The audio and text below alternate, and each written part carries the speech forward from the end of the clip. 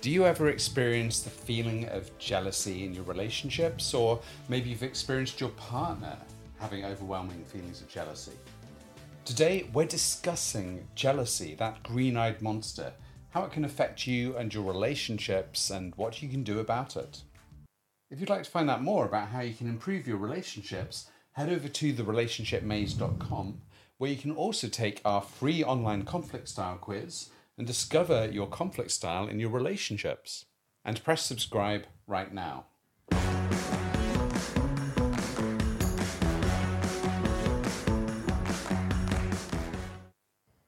Welcome to today's podcast, and today we're talking about the topic of jealousy and how it can affect your relationships.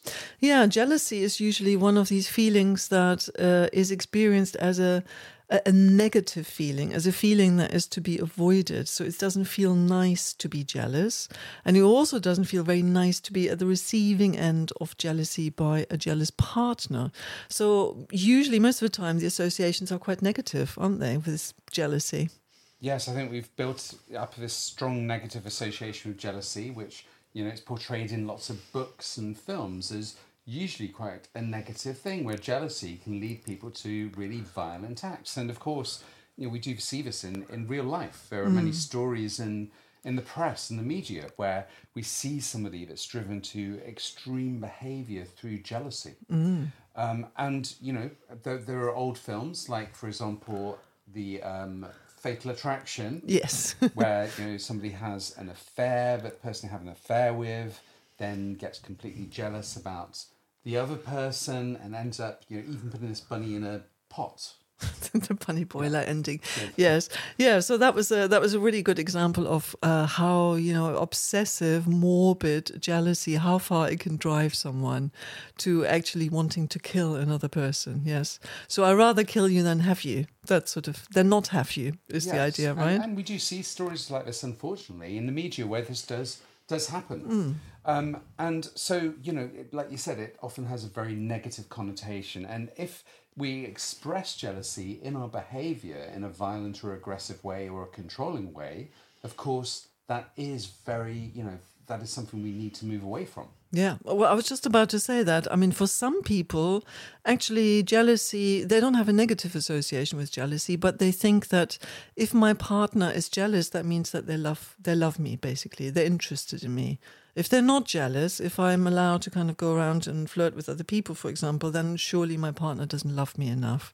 So you can also have that kind of opposite association for some people. Yeah, so that's just, let's just make this clear for everybody, because we spoke about the negative side, but jealousy is a very normal feeling, or it's a very normal emotion for most people. I think, in fact, if we didn't experience any jealousy of any sort of, any level of jealousy, I think that would be fairly abnormal in relationships where we value somebody, because, in terms of those that we care about, we want to remain close to. And if we see, particularly if we're in a close personal or intimate relationship, if we see that person potentially moving away from us, then those feelings of jealousy are that desire to remain with them.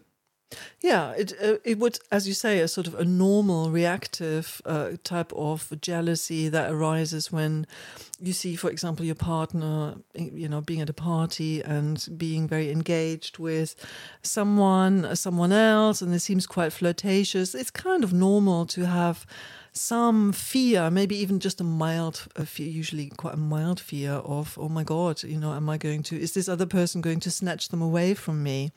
So because jealousy is always associated with a fear of loss, isn't it? Losing your partner to a rival who then takes them away. And as you say, it's kind of a mild form of jealousy. It's quite normal in a relationship where there has been an attachment, either in a romantic relationship or it could be with friends. You can be jealous of your friend having your best friend coming along with a new friend, for example, can be quite threatening potentially. So a normal jealousy, a normal reaction to this kind of situation would be to have a mild form of jealousy. Yeah, exactly. So when there seems to be some sort of emotional or sort of sexual interaction between the partner and a rival, then there is this reaction to that event. So, normal feelings with that might be sort of fear, anger, and also sadness, which are part of jealousy. And like you said as well, we can also talk about reactive jealousy, which is where the partner, sees that jealousy as well, and it's seen as a sign of love and caring. So it can also, by having that mild awareness that there is some jealousy for the partner, which isn't something to be made, but that also reassures that they are still desirable too. Yes. So, some people would argue that if there's no jealousy, or that if there's a complete absence of any kind of jealousy, that's slightly abnormal as well, because it might be a sign of a low attachment, it might be a sign of too much submission. It could be all sorts of. It could be it could be a sign of that there's something not quite right in the relationship. So we want to look at some sort of a balanced view here, really, in terms of what's acceptable in terms of mild forms of jealousy. Now, so there is this kind of normal form of jealousy, but then there's also a slightly more disturbing or troublesome form of jealousy where your partner, for example, where you or your partner are kind of anticipating that something might happen, where there's an anticipation of an event. For example, your partner goes to a party and you get really, really worried about your partner meeting somebody at this party and running off with them, or flirting with them, having sex with them, or whatever. So where there's actually nothing's actually happened and you haven't witnessed anything, but you're getting sort of anxious already in anticipation of what might happen. Yes, what that can lead to as well is where somebody may engage in behaviours to stop them contacting other people, or to try and keep them at home, for example, to prevent them from going to the party. And that can be done in various ways. It could be very direct. It could also be through, whether it's sort of starting some need for help or whatever it might be, to direct the person to avoid them going out. So when it's some sort of controlling behaviour quite frequently. Yeah, so because another form of jealousy is also, which is also can tip over into this kind of controlling behaviour, is where one person is continuously preoccupied with the idea that their partner might be running off with someone else, leaving the relationship, having a relationship with someone else. So this kind of anxious, preoccupied, we've talked about attachment styles before, anxious, preoccupied fear that the partner might not be present, that the partner might not be faithful, that they could kind of basically disappear. So it's a very intense feeling of loss all of the time. And of course, a lack of trust, ultimately, that the partner will be staying in the relationship. Yeah, and I think frequently with some of that rumination as well, it's sort of, even when the partner would never be unfaithful or kind of wander off with somebody else, in the person that's jealous, in their mind, they're already picturing it. So they create it in their minds, even though it's not reality. So it can be, very troubling. Absolutely.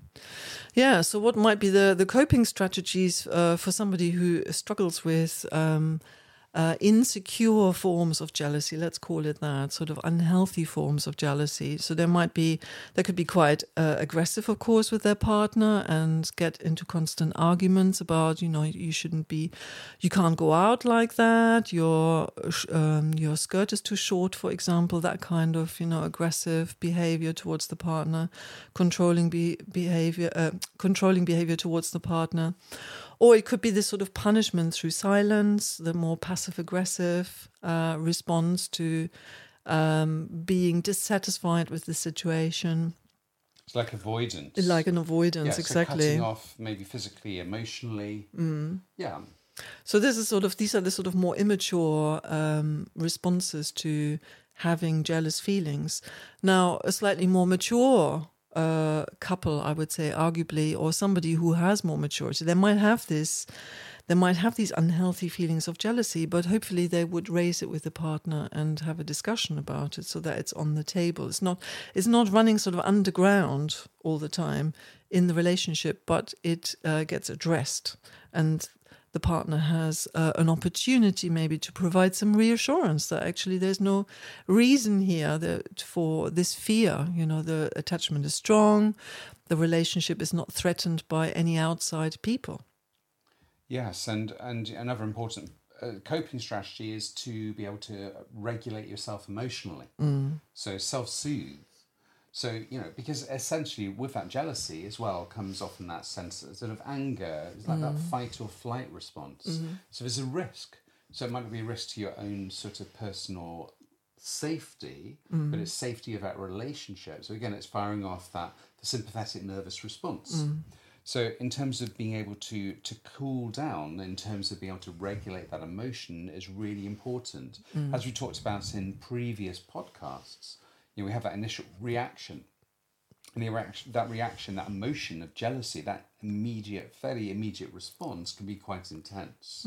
So it's beginning to settle that down so that we can actually start to get the kind of the higher cortical functioning of the brain online, because that goes out the window when we're overridden by the emotion.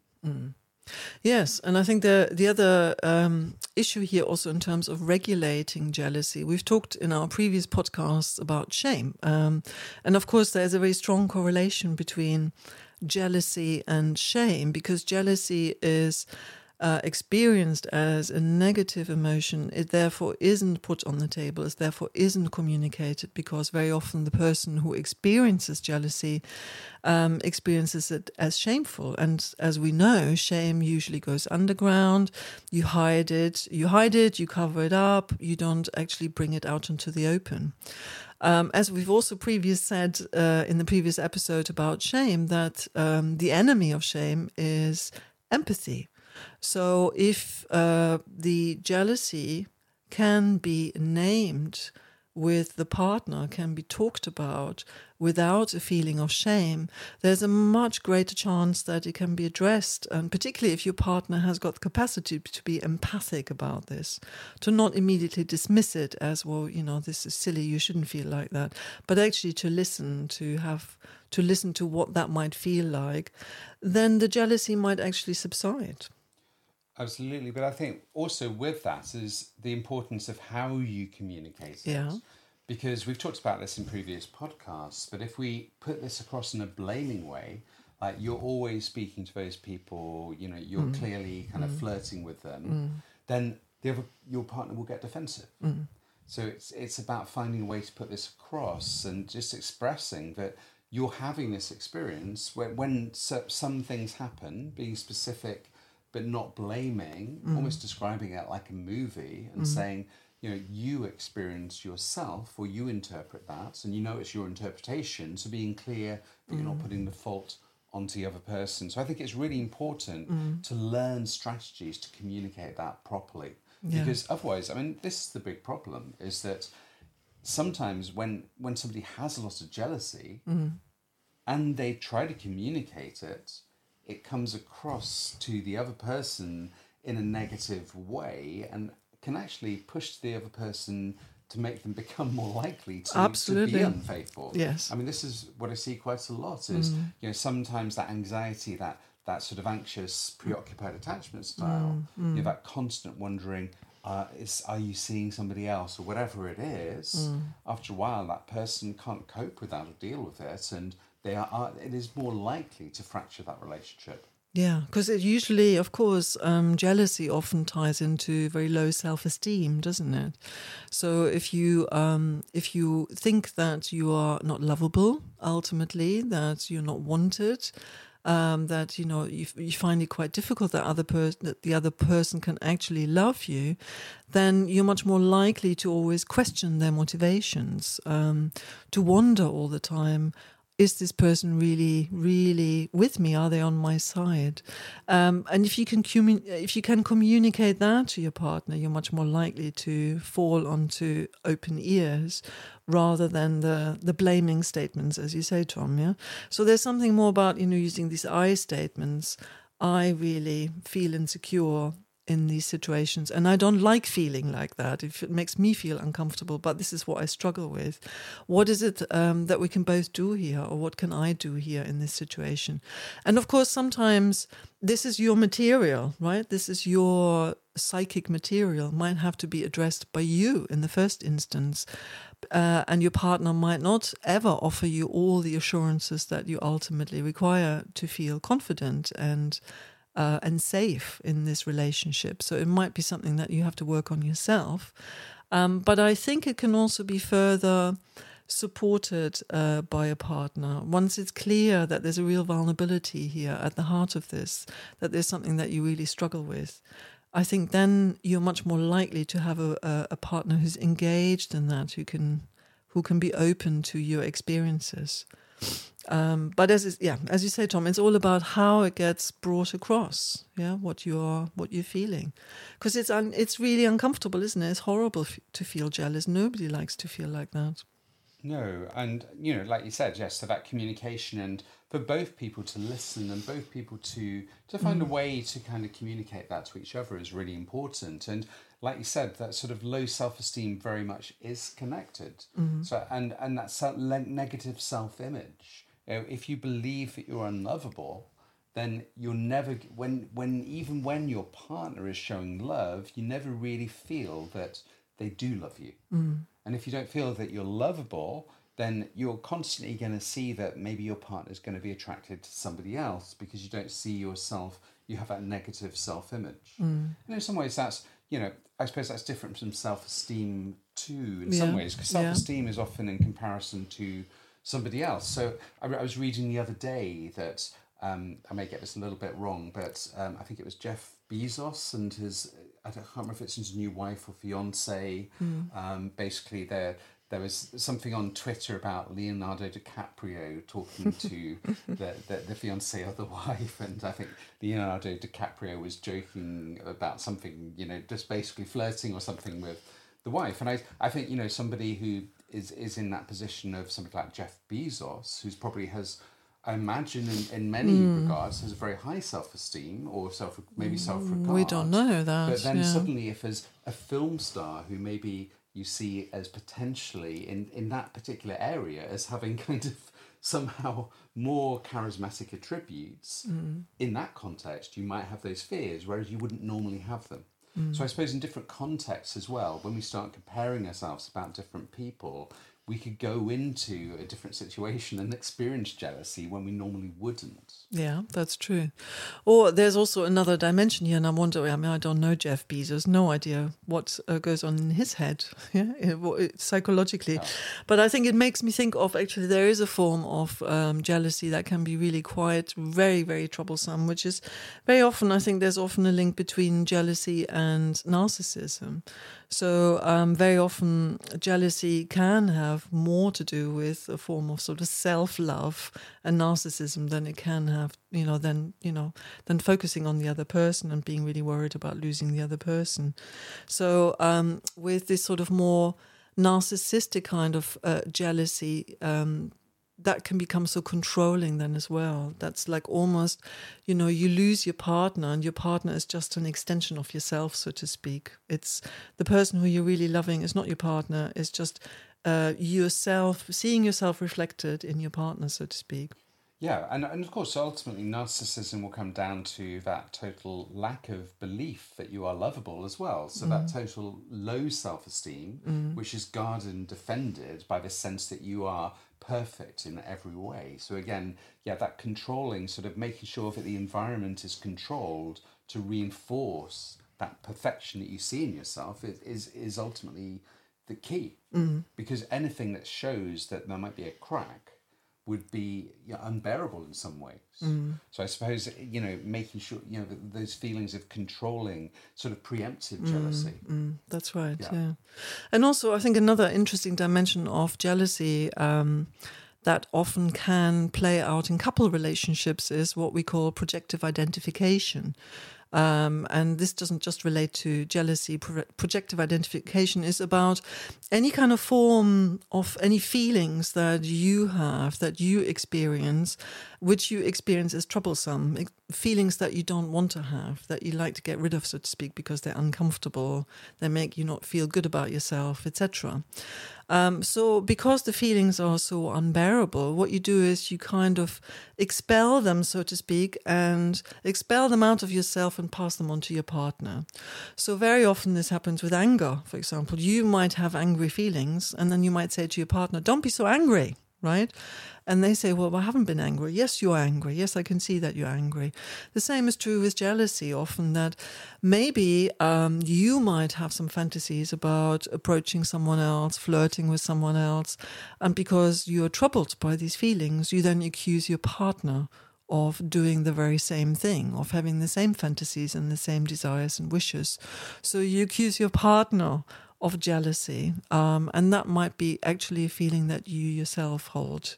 Now, this is a difficult and complex experience. Projective identification is not very often easily noticed. It might be more easily noticed in couples therapy, where of course this plays out a lot. I witness this a lot. But ask yourself, if you're feeling so jealous, if you are so jealous of your partner, if you're so worried that your partner is going to run off with someone else, does this maybe tap into your own desires? Does this actually reflect your desire to run off with someone else? Yes, and that can also be behavioural as well. Some of the projection where someone may engage in behaviours that makes the other person jealous, so they can then accuse them of being jealous. And may happen unconsciously, but some of that behaviour is kind of ultimately manifested through their own behaviours, because that's what, that's their unconscious things that they're kind of holding within them. Yeah. And I suppose, unless there's anything else you want to talk about with this side of it, I think it might be good to talk a little bit about some things you can do with jealousy, because we talked a lot about different types of jealousy, but the question is, what do you do with it? And as we spoke about earlier, is jealousy for many people, and probably for most people, is a fairly normal and can be a healthy reaction, but it's what you do with it afterwards. So it's when you noticing that feeling and knowing that it's not something that you need to have shame about. Because I think that's the key is, if you find that you feel jealous, we've almost got instilled within us from society that I shouldn't be feeling like this. And that can make it even worse. It's like you're trying to put a lid on the bottle of jealousy, and it gets shaken up more and more until it just builds up and explodes. But I think sort of recognising that response that you're having, knowing this is a fairly normal response. I mean, I don't think we spoke about, some theories of jealousy as well from an evolutionary perspective, is that, in evolutionary terms, we have this instinct that we want to make sure that we preserve our gene pool, that we essentially, that our partner isn't going to wander off. We want to preserve that relationship. In a more, in a more social way, we see that it's a way to make sure that we keep that social link with those that we care about. So it's a normal response when somebody that we care about may seem to be giving their attention to somebody else over us. So in some ways it is a normal response. So it's being aware when we're having that and knowing that this is a response to a situation that's happening now. But being aware of when we start to kind of feed too much into that, when we give it too much power, when we let that emotion run us, rather than us being aware that that's an emotion that's taking place. Yeah, definitely. I mean, it's certainly when it reaches the kind of stage where you're constantly preoccupied with jealous thoughts, then that's more troublesome, isn't it? That's something that needs to be addressed. And I think it might have to be actually with jealousy if you experience this quite intensely, and you're also aware that it's quite damaging for your relationship, because it causes obviously problems for your partner if they're constantly being interrogated, for example. Then this is something that might have to be addressed in a therapeutic setting, where you can explore what the root causes are of your jealousy, of this insecurity, because it goes back to an insecurity, a fundamental insecurity, an insecure attachment style, for example. So that might be something that can be then explored in more detail in an individual therapy setting. Yeah, absolutely. And I think not even being constantly questioned, it's like if it's regular at all, that's going to be a problem in a relationship unless it's handled in the right way. Yeah. And I think if you know that you do have these feelings regularly and they're difficult to deal with, speaking to a therapist is a really great solution. And, you know, like you said, it could be to do with our attachment styles when we're very young. It can also be that, you know, maybe we have had some bad experiences in relationships in adulthood where maybe we were very much in love with somebody and they were unfaithful. And as a result, then, you know, it'd be quite normal then for our minds to start to worry, is this going to happen again? Yeah, when trust has been when your trust has been undermined, right? So if your trust is undermined at any point in your life, it's really, you know, really quite natural for this to happen. And knowing that this isn't going to happen every time. And one of the challenges I think with love is, for real love, we have to open our hearts, we have to trust. So it's that dynamic of that, knowing that in order to have love, we have to open our hearts and open ourselves up to potential pain. But it's only by opening our hearts and having that trust that we can allow ourselves to really love. Yeah, absolutely. It's also back to being able to be vulnerable with your partner, and particularly talking about these shameful experiences in a relationship is not easy. It's very challenging for most people, I think. But once you open up this conversation, it might actually lead you to more connection with your partner. I really, truly believe that. If it's done in the way that we outlined earlier on, if it's done with openness, with a desire to understand what you're experiencing, what your partner is experiencing, then I think it can actually take you a long way. Absolutely. We've spoken before some different approaches, like, for example, acceptance and commitment therapy. And I think with some of these emotions, that could be really useful, is accepting that we have this response, but not letting it run us. So we have our thoughts. We might have a thought that, oh, maybe my partner is seeing this other person. Maybe my partner fancies this person because they're speaking to them at the party. But just because you're having that thought, it's not reality. That's right. It's just a thought. These are thoughts that we've learned at some point in our life in response to the situations we've been in response to the relationships or the way we've been brought up. But these thoughts don't necessarily relate exactly to what's happening now. So it's that awareness that we're having thoughts, we're having feelings, but these are kind of travelers from the past that we bring with us. So it's not necessarily relating to the situation now. Yeah, and I think that's a really good way to end here, isn't it? Yeah. Travelers from the past, I like that. Great. So please tune in again next week and head over to relationshipmaze.com where you can find out more about how to improve your relationships. And press subscribe right now. And take good care. Until then. Bye.